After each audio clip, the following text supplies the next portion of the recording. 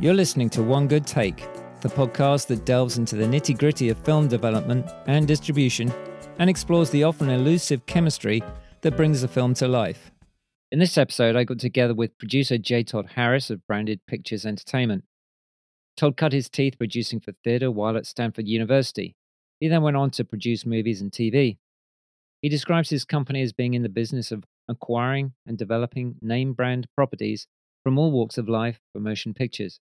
Even after more than 50 films to his name, Todd talks like a pioneer who is still excited by new possibilities in the space of branded pictures. There's plenty of energy to tap into here.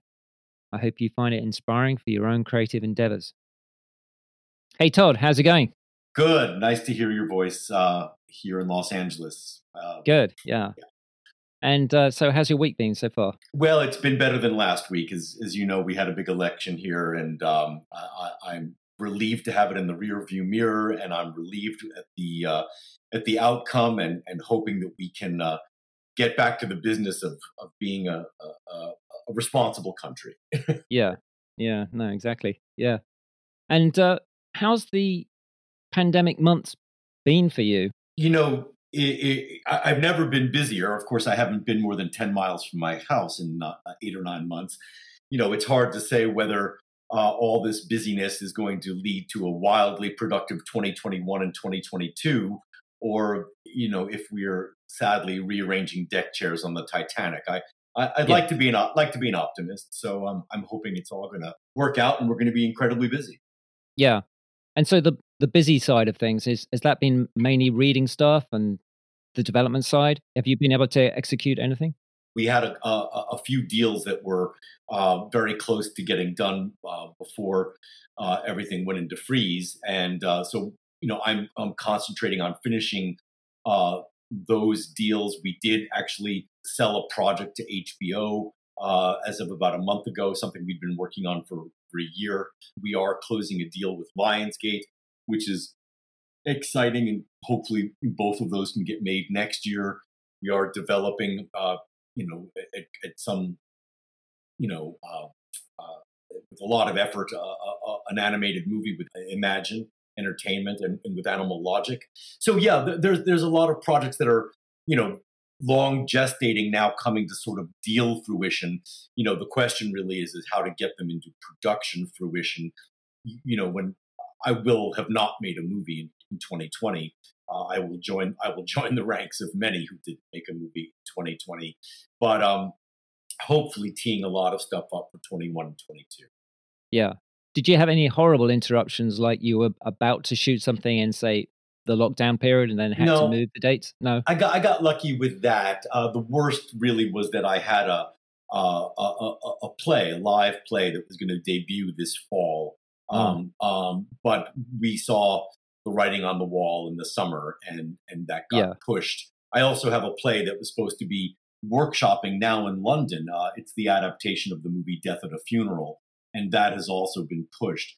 But nothing as horrendous as being mid-production and shutting down, or having an entire crew, of 100 ready to go shoot next week and having that shut down. And, you know, I have had friends who definitely had their production shut down. Yeah. I mean, for a movie producer, your background is somewhat unusual in as much that you started in theatre and still carry on producing theatre. Well, yeah. I when I was in college, I went to Stanford, where there was a very modest film program, and there was a modest theater program as well. But one of the things you could do with a little bit of effort is put on a show.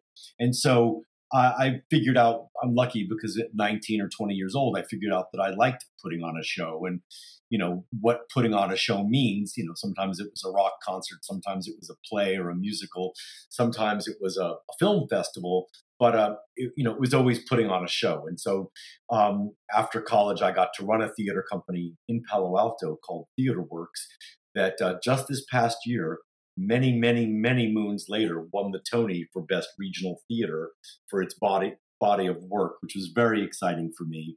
And I did that for 3 years, and then I went back to business school and then moved to Hollywood in the mid-'80s, and that's where I've been ever since. Yeah. And you're originally from New York, aren't you? I am from New York, and probably planted the theater seed when I was growing up in New York. Yeah.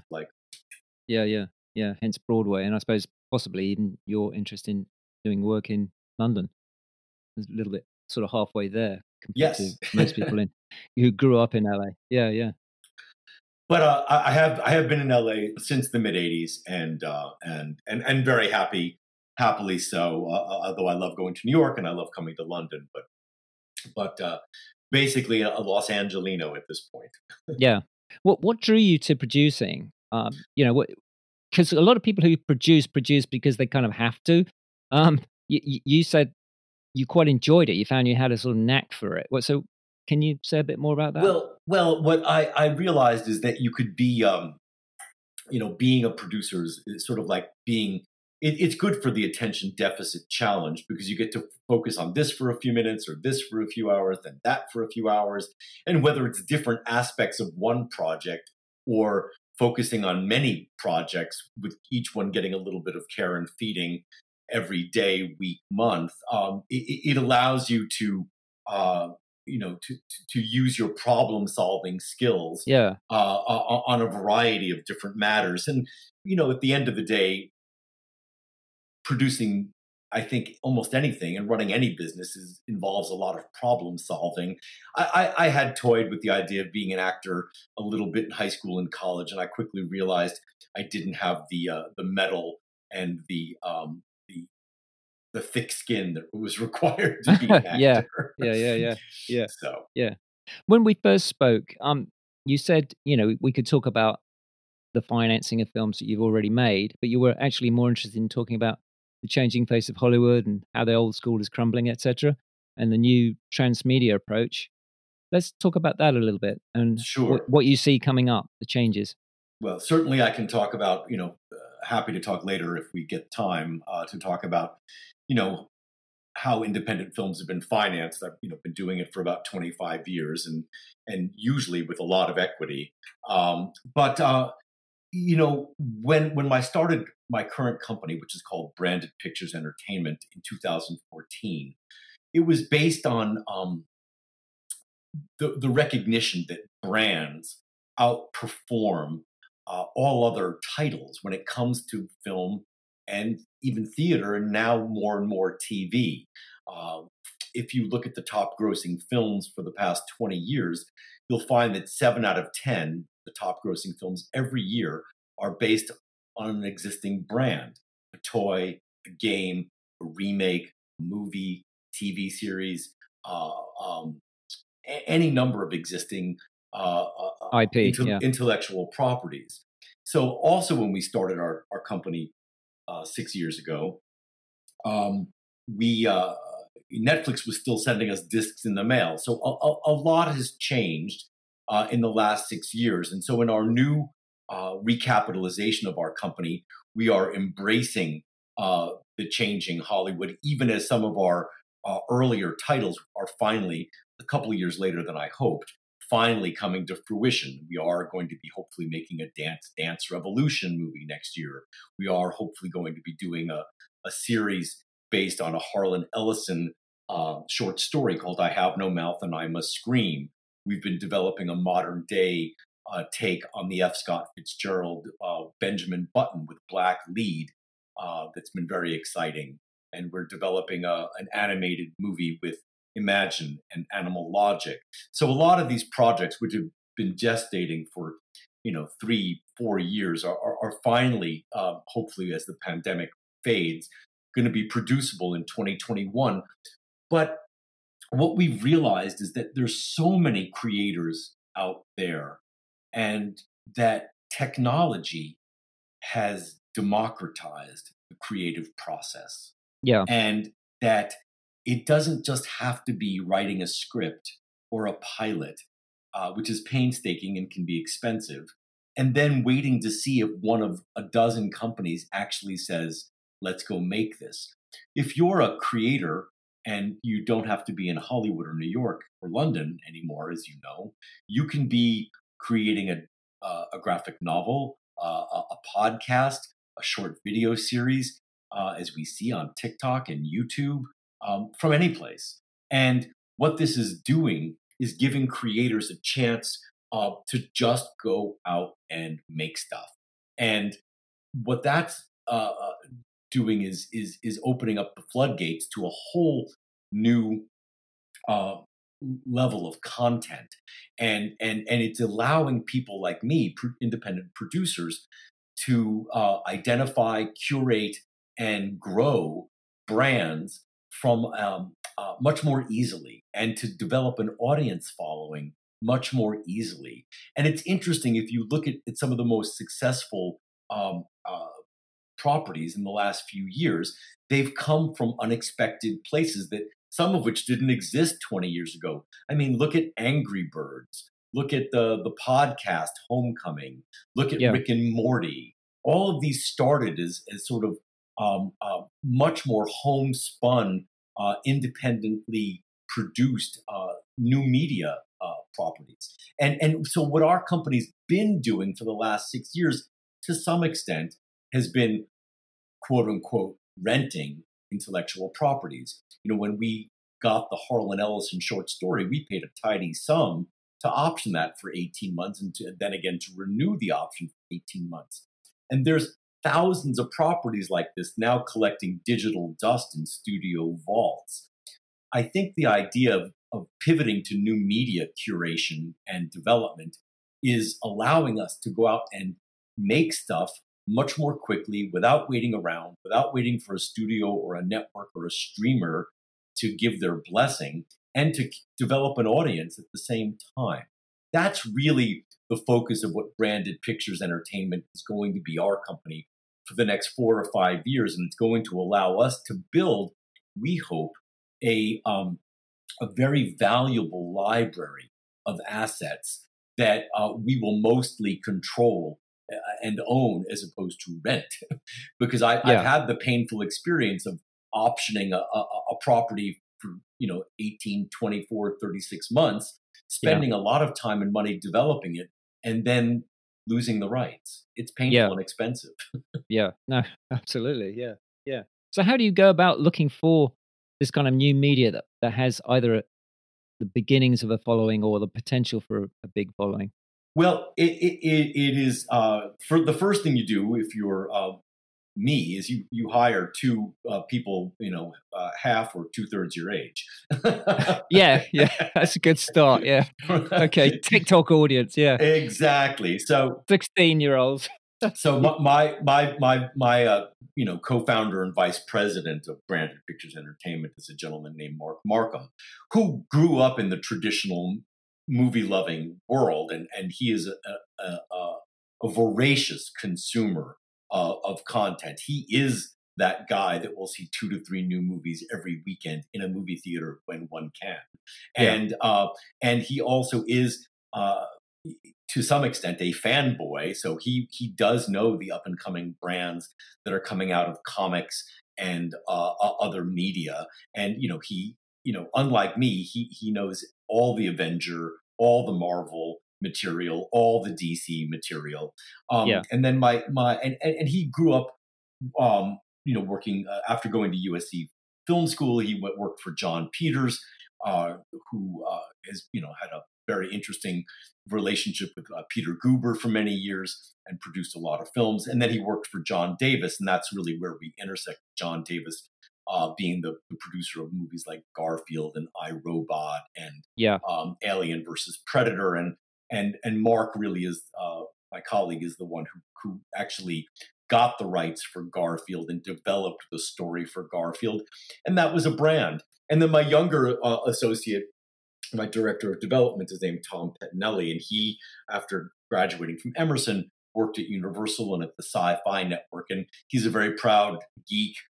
He's the first in line at Comic-Con, when you can go, every year, and so this is one of the first things you do, and then I think what you try to do is partner with emerging artists. So they to be honest, they find a lot of the newer artists. I also am lucky. I have a 20 and 22-year-old sons, and they actually turn me on to a lot of newer, emerging, new media artists as well. Yeah.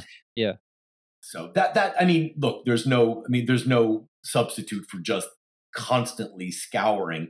I also have a robust contingent of interns who are all college or graduate students, college age or graduate students. And one of their mandates every semester is to look for emerging artists and emerging brands.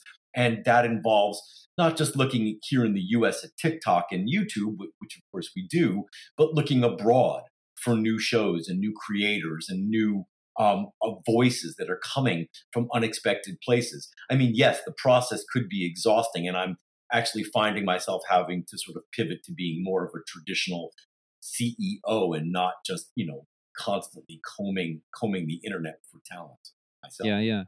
Yeah.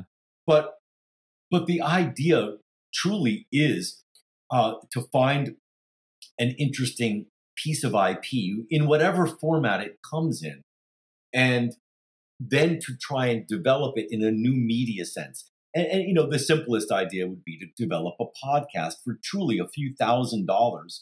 You can probably develop and market a podcast. And so, that would be a way. We also look at doing short videos. So for relatively inexpensively, whether it's animated or live action, you can develop a series of short videos. And so our idea would be to see if we can't establish an audience for intellectual property, for a new brand, so that when we go to a network or a streamer or a film studio, we can have proof of concept and say, look, it's already got 10,000 followers on this podcast, or it's already got all this fan art already happening. And to basically illuminate the notion that this could be a viable franchise over various platforms. I made a movie this last summer called Stage Mother. I made it a couple of years ago, actually, but it came out this summer. And the second I read that script a few years ago, I realized that Stage Mother actually had the DNA of a Broadway musical, whether that's La Cage aux Folles or Birdcage or Kinky Boots. It really had the DNA of a musical. It's about a Texas church lady whose drag queen son living in San Francisco dies, and she goes there for the funeral without her intolerant husband and learns that she has indeed inherited a drag club. And then she decides to stay in San Francisco and run it. Well, if you ever wanted to find two, oil and water or things that don't mix. A very original logline, that one. Right. Yeah. So it's a perfect idea for a Broadway musical, and for, it really suggests a soundtrack. So what is the transmedia notion? First of all, you've got two perfect Broadway contingencies: women of a certain age and the LGBTQ audience. Those are very big drivers for a Broadway show. But beyond a Broadway show, why not do a podcast of drag queens? And their mothers. I mean, why not do that? Secondly, it could certainly launch a fashion trend of some sorts. I'm not saying kinky boots made everybody started wearing kinky boots around New York, but I mean, it did launch a bit of a movement, and so I feel like this could be a podcast. There could be fan art. There could be a Broadway musical. It certainly also lends itself to a TV series, and there's no reason there couldn't even be sequels or spin-offs to that sort of thing. So we are definitely looking at IP that can play across multiple platforms. Yeah, I can see why your company's called Branded Pictures now. Right. I mean, people often say, "Are you talking about Nestle's or Heineken?" And no, I like Nestle's, and I like to have. It's the same thinking, isn't it? It's just it's finding an IP and then finding different places it can live. Right, and cultivating an audience that will follow that IP and grow with that IP to the next platform. That's the idea. Yeah. So let's say you found some new thing going on online, whether that's storytelling, podcasting, short films made by a group in Israel or wherever you're looking, and you want to partner up with those people, what's your starting point there? Where do you move from? Well, I think one of the things that we offer, and one of the aspects of producing so many independent films, I'd like to think that we can bring an entrepreneurial and Hollywood savvy uh, uh, component to people who are creating, for lack of a more friendly term, in the Yeah, hinterland. You know, yeah, people who are creating way outside of Hollywood and they don't necessarily have the relationships or potentially even the skill set that we have in creating entertainment. So, you know, to the animator who's created a cool sort of character who's living in Canada, we can bring a little bit of money to it to sort of create to create a narrative. What's yeah, interesting is a lot of people are creating interesting properties that don't have a proper or a recognizable narrative format. So we can bring that into the half hour series idea or the half hour podcast idea. And then hopefully we can package that idea with Hollywood talent, whether that's a writer or a director or an actor. So I'd like to think that one of the value adds we have, that I have after 30 plus years in Hollywood, is that I can navigate the agency and management ecosystem and can help attach an actor of some note to a property. It's really a lot of what I spend my days doing is talking to people at WME and CAA and ICM and UTA and Anonymous and all the big management companies about, hey, I've got a very interesting idea. Do you think that your actor would be interested in doing it? And that's really, there's so many good ideas out there that don't get developed because they don't have the arsenal behind them or the team yeah, sure, behind them. yeah, And yeah, I also think that we're good at recognizing what does have the legs to become a series. Is it a limited series? Could it be a series that runs for 4 or 5 years? Is it a series of movies? What is the appropriate first step? And also embracing the new technology. My VP came up with an idea for a series that we can pitch to writers, because you need a good writer first. But our pitch actually to a writer and eventually to a buyer is taking place on an Instagram page. So our whole pitch is 30 Instagram posts. And our idea is very Instagram oriented. And yeah. so and it's also taking disparate elements that you might not expect to see on Instagram and pitching it on an Instagram page. So Okay. What is that's it you're pitching to the writer? we have an idea that I'd rather not go into too No, much sure. detail Okay. with Yeah. right No. now, Yeah. but it's about a certain character who has unexpectedly become an Instagram star. And Mm. so what we've done is we've created a series of Instagram posts that basically suggest her story. And then we go to a writer, because we want to go to a writer with a firm idea, but not ironclad, because you want the writer to have a sandbox in which it's fun to play around in and let Yeah. them create.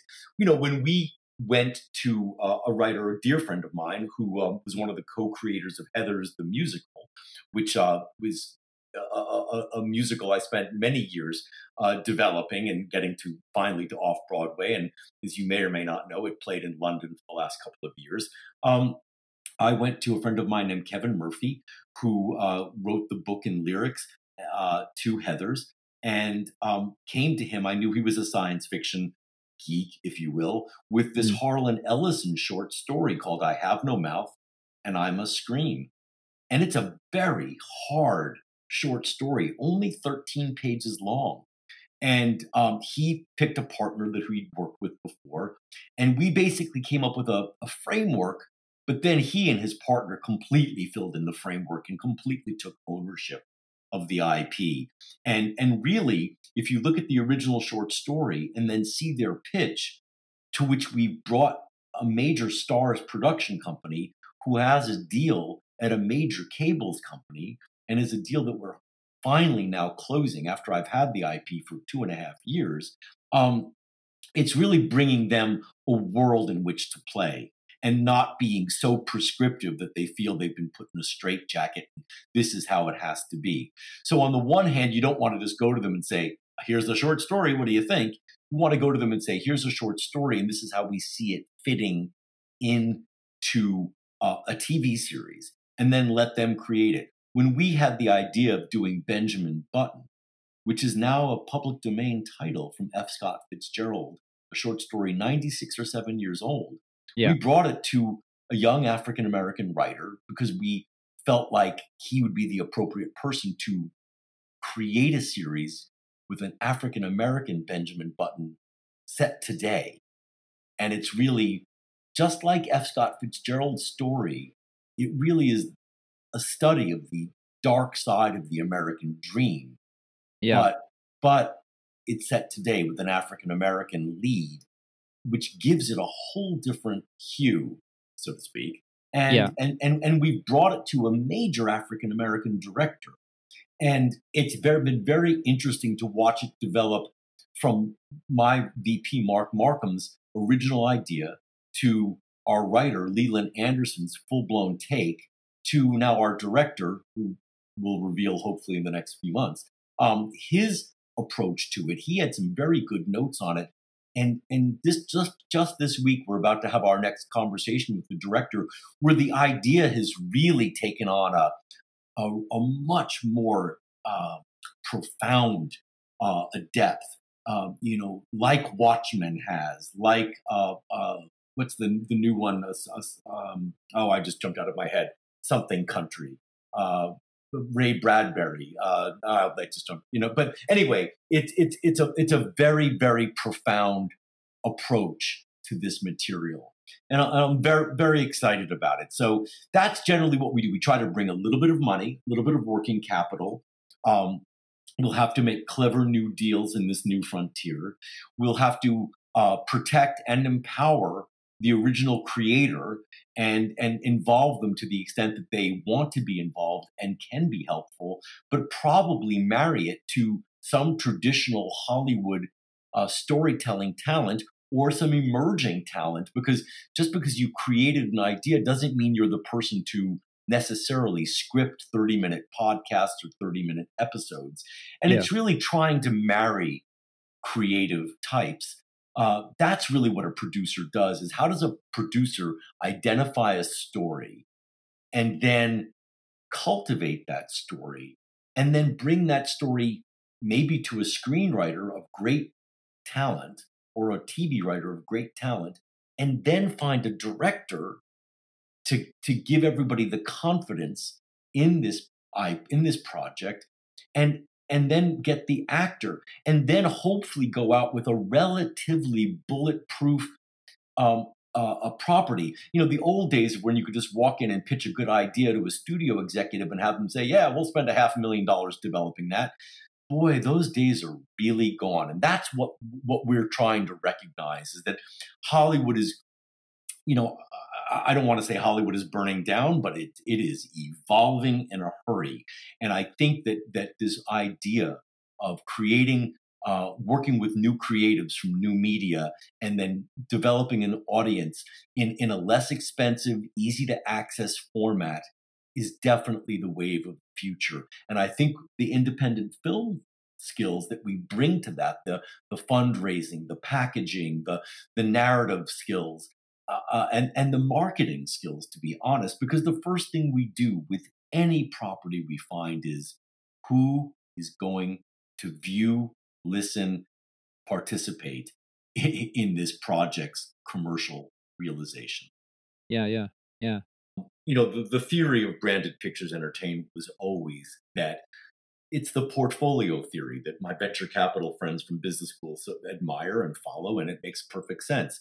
Yeah. You develop 50 properties and you don't expect 50 projects to come out of it, but you expect to go into baseball terminology, if you will, you expect, even if you strike out 25 or 30 times, you still expect to get on base 10 times, and you expect to hit a few home runs.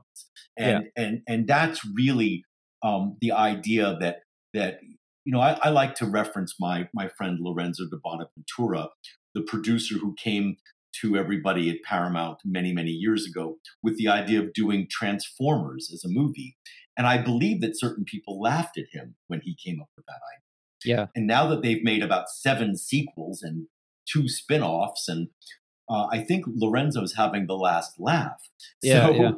it's really, that approach. I can't help myself. I love theater. I am working on Soul Train as a Broadway show. The Buena Vista Social Club is a Broadway show, as I mentioned, I think, to you earlier.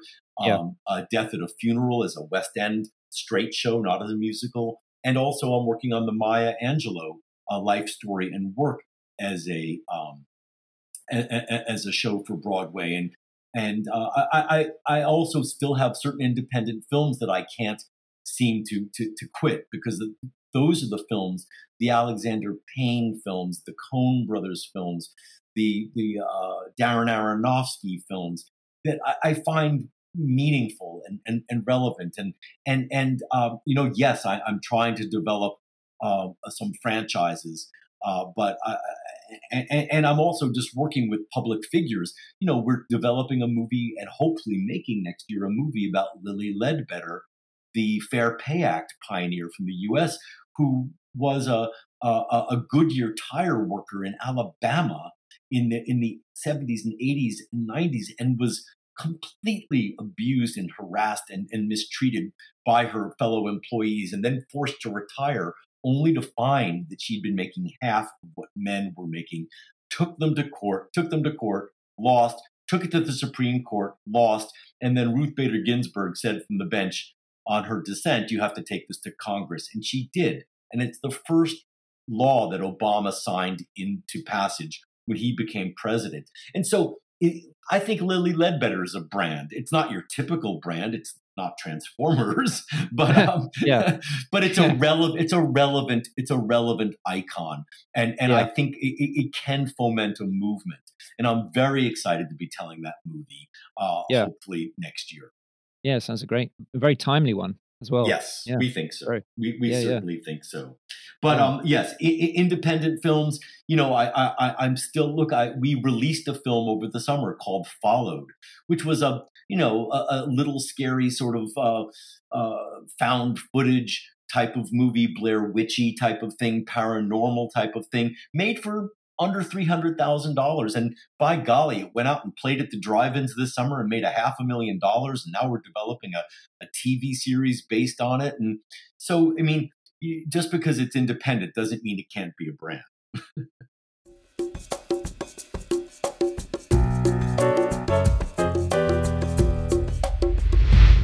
Would you say you're a very hands-on producer, or do you like delegating a lot? Well, somewhere in between. I mean, look, there are movies that I've been on where my primary function was helping find some money. And those are movies where I was an executive producer or a co-producer, or my primary function has been, to be the eminence grise and offer, seasoned advice on, like, don't go with this company, don't go with that actor, you better change this in the script, you better find X, Y, or Z. So there are films, I would say maybe half of my films I have taken a very hands-on approach, developed it, executed it, seen it through every element of producing. And there's probably half of my films where I have found myself in a strategic role, whether that's money, advice, or making certain calls. Sometimes it's hard for new filmmakers to get that person on the phone. And I'd like to think that sometimes I can deploy my hard-earned political capital in getting a worthy project noticed. So, or getting it treated right. By the way, so many of my films have investors, and not all of them have made money. But part of your job as a producer is to fight to get that money back for your investors. and is to structure a film intelligently so that your investors get their money back. I mean, I've spent a lot of my time as a producer is raising money, and I know that back in the day, traditional producers. I know some very successful producers who never really raised a dime. They developed it; they're very good at development, and the studio said yes or no, and then they got to creatively enjoy the process. But I've been on movies where I was raising money during production. It's stressful. I bet. It's really stressful when I'm sitting nightmare in the production office and they're shooting on the set, a mile away, and the line producer comes in and says, "We can't make payroll unless another $100,000 materializes in 2 days." That's stressful. Yeah, it is. Adrenaline shoots up, hits the roof. Yeah. Do you ever look at these days spec scripts? I mean, coming either through agents or outside or recommended through colleagues? All the time. And to my staff's consternation, maybe too much. Okay. But I will say, and I'm not sure if I referenced it at the beginning of this call, but the reality is that everyone has attention deficit disorder, and it's been exacerbated by whether it's the pandemic or the U.S. president or world affairs or whatever. Yeah, so many distractions, right? Yeah. Look, you've been on the receiving end of an email that you open up and it's like, oh my God, it's a small book. I can't read this freaking email now. Yeah. So I've learned that's the way creators have to think when they are trying to build a coalition or a team behind a project. And I did want to say before that, producing is really a continuous exercise in credibility building. Everyone has to believe that they're working on something credible to get to the next stop. So when somebody says, "Will you read my spec script?" I want to know what it's about. And I want to know, and I want you to tell me in a sentence, because I can often tell, most people can tell in a sentence, like, is this worth pursuing? And for me, the hurdle is, could this be a franchise? Could this live on multiple platforms? I love certain movies, but they, and some great movies wouldn't have been made if that was the litmus test, and that is a shame. But if it doesn't sound commercial to me, then it either has to be about something so moving or important to me to dig into it. That really is the first test. How can you convince me in a sentence? What is the elevator pitch? And then beyond that, what is the paragraph and what does the one pager look like? I always tell creators to start with the concept and think about who the audience is, and then build it, if they're encouraged to build it from there into a one pager. And then what are we talking about? Is it a podcast? Is it a series? Is it a limited series? Is it a movie? And I hate to say this, but it's tough if it's just a one-off as a movie.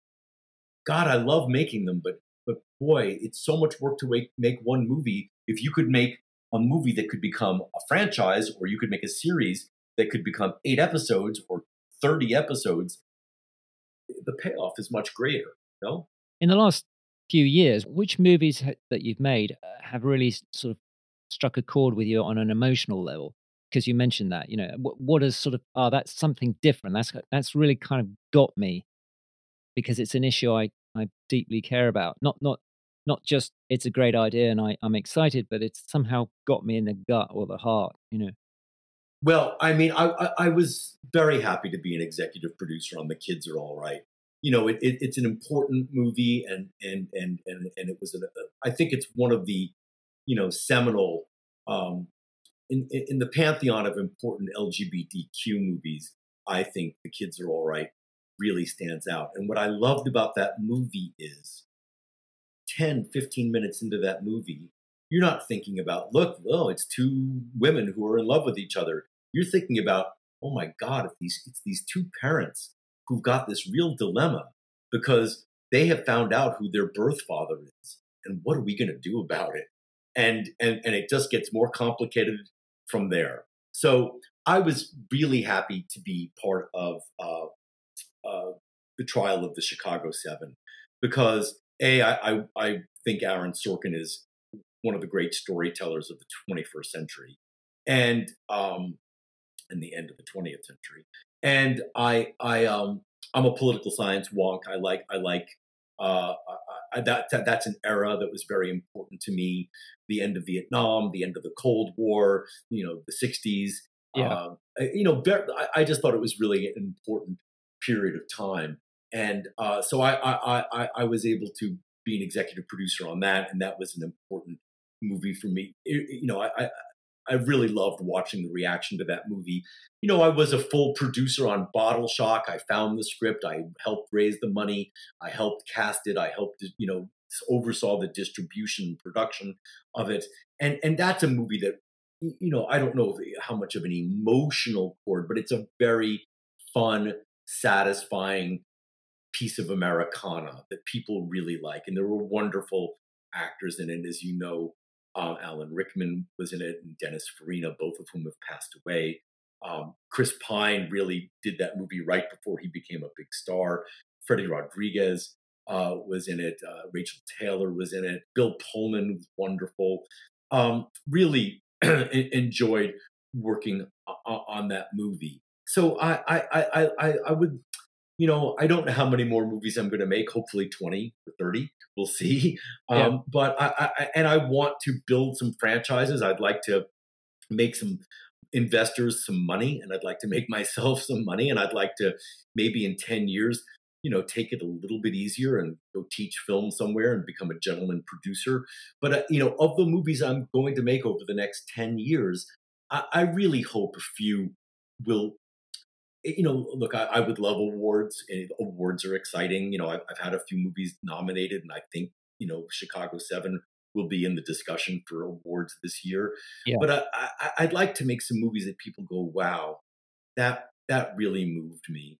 What's interesting, in the last few weeks, I've been following The Queen's Gambit on Netflix, and I did a little post about it a week ago, and there was a flood of response. People are loving that, and I don't know if it's the emotional connection so much of just how damn good it is, and how good the acting is, and the directing is, and the script is, and the design of it is, and Netflix spared no expense.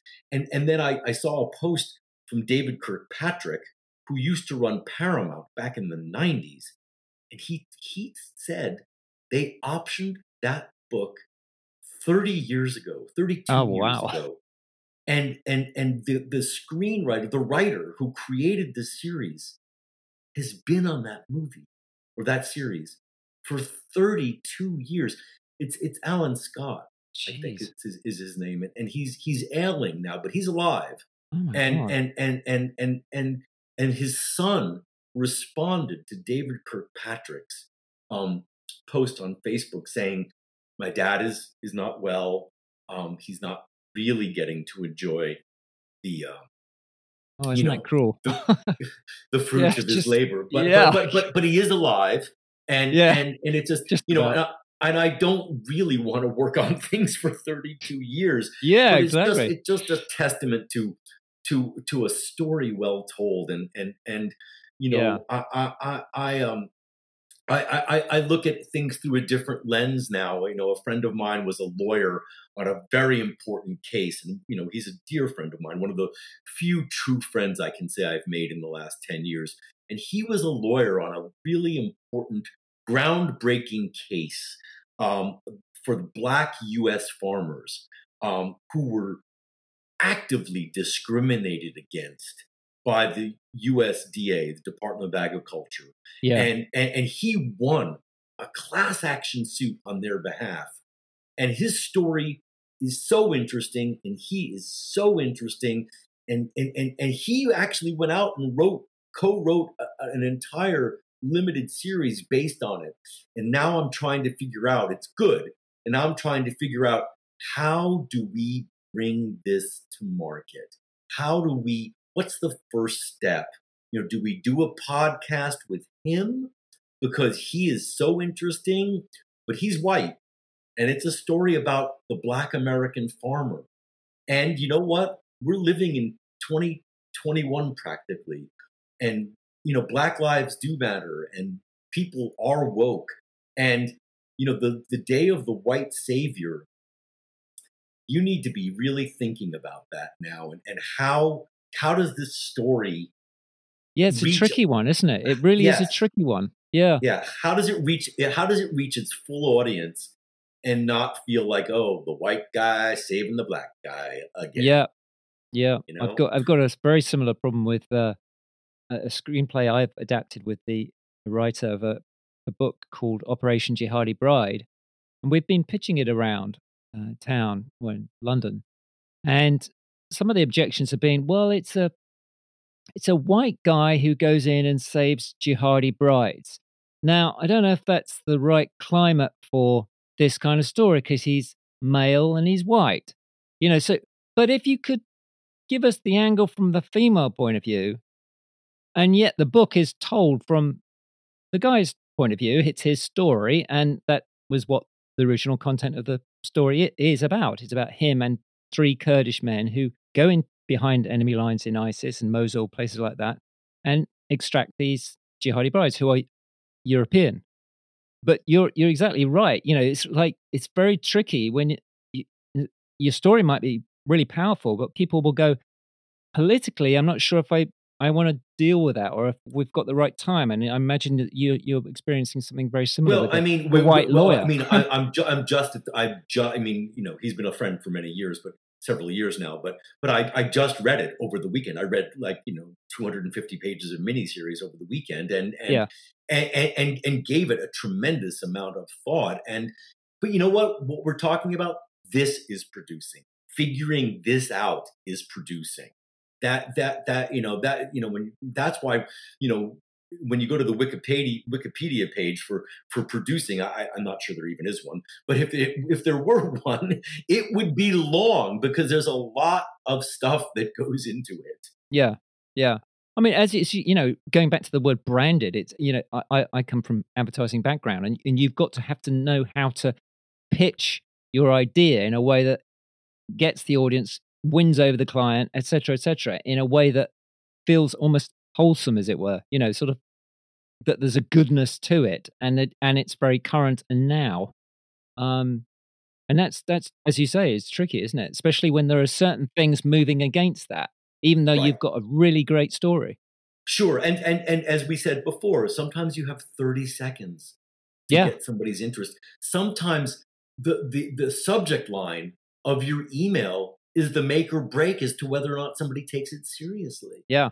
It's like, did you say white? Right. Right. Close the door, Well, no, but I mean, it's just, I, for better or for worse, fell in love with a beautiful, beautiful script about a little over a year ago. Maybe it was almost 2 years ago now. It's how long it takes.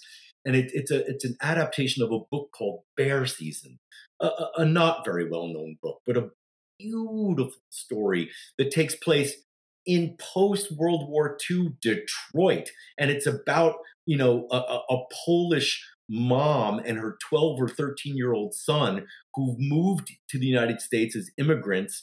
And with her, she's a widow, and her husband died in the war, and they've moved to the United States with her brother-in-law, who is a dissolute drunk. And you're like, do you want to buy it now? Yeah. No. But it's so beautifully written. I'm not sure you could pitch My Life as a Dog or Cinema Paradiso in a concise paragraph. Yeah. I just pitched that story to you and you're like, what? And it's just such a beautiful coming of age story. And the reason it gets its title from a true to life, a real bear that helped the troops during World War II move ammunition around and used to do tricks like drink a beer and eat a lit cigarette. And it's really a real bear named Wojciech who lived in a zoo in Edinburgh after the war. And it's really about a coming of age for this 12 or 13-year-old boy. and truly a healing process for his uncle, who has been guilt-ridden and distraught ever since his brother died in the war. I mean, Yeah. it's not a great pitch, but it's a great movie. And so the first thing we did is we attached a countryman of yours named Simon Aboud to be the director. And he's not a household name, but he directed a lovely movie called This Beautiful Fantastic, starring Jessica Brown Findlay, Tom Wilkinson, and Yeah. Andrew Scott, and Jeremy Irvine. Beautiful, beautiful movie. And then we hired Alice Searby, a casting director from London. Well, the first thing we did is we found $100,000 to develop it with, which, when I say develop, the script was already done. But the $100,000 let us do a budget, hire a casting director, do a formal option on the property, and then we got Alice Searby, and we got it to Luke Evans, and Luke Evans loves the part. Yeah. Okay, Yeah. and and then I had to talk to his whole team, because Luke Evans hasn't really done a part like this. And he's a wonderful, wonderful actor. His reel is amazing. You don't realize all the great things he's been in. Yeah. And but he's not at this point as famous as James McAvoy or Tom Hardy, right? Or Benedict Cumberbatch or Tom Hiddleston. So he doesn't have quite their track record yet. And so then I went back to a young actor I had approached a couple of years ago named Jacob Tremblay. And Jacob was the star of Room, little boy when he did Room. And then a year older, he did Wonder. And finally, Simon has a call coming up with him this week. And now we need to find an actress to play the mom. And so it's this incredible, painstaking process of putting it together. And by the way, it's not a $2 to $3 million. It's a period movie that travels all around the Midwest and that wants to be shot probably in Ontario, Canada. Yeah. This is hard, and to get a foreign sales company and to find the equity and to get a tax break someplace. God, I hope this whole project comes together now that I've pitched it in such great detail. Yeah, it sounds really good. Yeah, yeah. Well, and it was written by a writer in the U.S. named Donald Martin, who's really truly a gifted writer, and it's based on the book by Bernie Haffel. And it's anyway. Look, I just went and pitched you an entire unbranded and hard to make non-franchisable movie that I just happened to fall in love with. And so, yes, that still happens. Yeah, well, it's important. It does. I think we need it. Sort of feeds the soul, as it were. Yeah, projects like that. Well, I don't know if I've worn out my welcome, but I'm certainly, enjoying talking to you and happy if you have if you have any final thoughts or questions for me. I'm happy to try and toss out a few what remaining pearls of wisdom I have left. Yeah. No, I was just going to wrap it up very briefly with a question about your role on the Napa Valley Film Festival. You're on the board, aren't you? And I am on the board. First of all, film festivals are so much fun. They used to be, and they will be again, by golly. And Napa is, I don't know if you've ever been, but it's really, I know it's famous for its Pinot Noir, isn't it? Sideways. It's famous for all of its wine, all of its wine, and it's beautiful. And it's just such a great American. That's why Bottle Shock was so fun, because the American wines rose up and defeated the French wines in a blind taste test. It was a very patriotic moment. But it's a beautiful, beautiful Sonoma, Napa. It's a beautiful place. And the story is that two of my producing partners on Bottle Shock, Mark and Brenda Lormer, founded the Napa Valley Film Festival about 10 years ago. And they made a beautiful festival. And they asked me to be one of the original board members. So I've been on the board since it was founded. And it's not a competitive film festival it's not a market film festival like Berlin or Sundance. It really aspires me to be a Telluride. And it also, because it doesn't have the pressure of finding of a film being bought by a studio there, it gets to curate really good films that played in Toronto and Sundance and Cannes and a few other South by Southwest, other good film festivals, because most of the people who go to the Napa Valley Film Festival, well, some come from far and wide, many come from California, and many come from the Bay Area, and they're not going to have seen those movies. They won't have been in Telluride. They won't have been in Sundance. Yeah. And so it's a chance for them to see some of the best independent films ever. We've just hired a new executive director named Michael Polensky, who's a Napa denizen and runs a beautiful winery there called Blackbird. And we have a very hardworking board, and it's been a very challenging few years. Not just not just the pandemic, but fires that Napa has endured. We have had a big change of management in the last few years. It has been financially challenging, but I think it's really worth it because it's a great experience. All the filmmakers who come to the Napa Valley Film Festival exclaim it as one of their most favorite film festivals. From the hospitality, literally, very few film festivals, I would almost say none, can compete with the beautiful restaurants, the beautiful vineyards, the beautiful location, and the really fun screening venues. Also, because it's Napa, there's tons of wine at every screening. There's a sold big, already. Right. There's a big culinary aspect to it. Some of the top chefs from the world and from the region come there, and it's just really 5 days of food, film, and wine, and a glorious time. And I am so excited to bring that back. I think we're going to incorporate a little bit more of a streaming and television aspect to it as we go forward.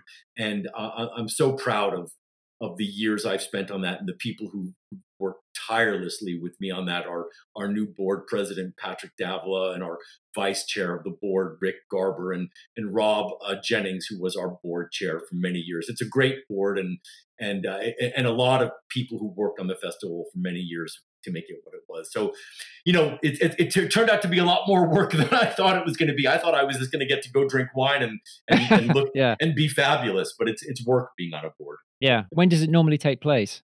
It's in a beautiful time of year. It's like this. It's right after the American Film Market. It's the second weekend in November. Not this year, but it's sort of the last stop on the awards train in a typical year. So a lot of Academy members live in San Francisco area, and we're trying to see if we can't make a relationship with the Hollywood Foreign Press Association so the Globes could be more involved. And we've had like Kevin Costner, John Travolta, Viggo Mortensen. We have a very nice celebrity quotient. Yeah, because it's a 45-minute flight from LA by whether it's private jet or commercial, and then a half an hour drive or 45-minute drive to Napa. It's pretty close. Yeah, great. Well, on that note, we should wrap it up. It's been great. Thanks very much for talking to me. It's been my pleasure, Nick, and I'm happy to do a follow-up anytime. And if you need anything else from me, let me know. But let's make movies, shall we? Yeah, absolutely. Yeah, great. Thanks so much. All right. Thanks so much, Todd. Bye-bye. I hope you found this episode as inspiring as I did. I'm Nicholas Penrake, and I was talking with producer J. Todd Harris. Thanks for listening.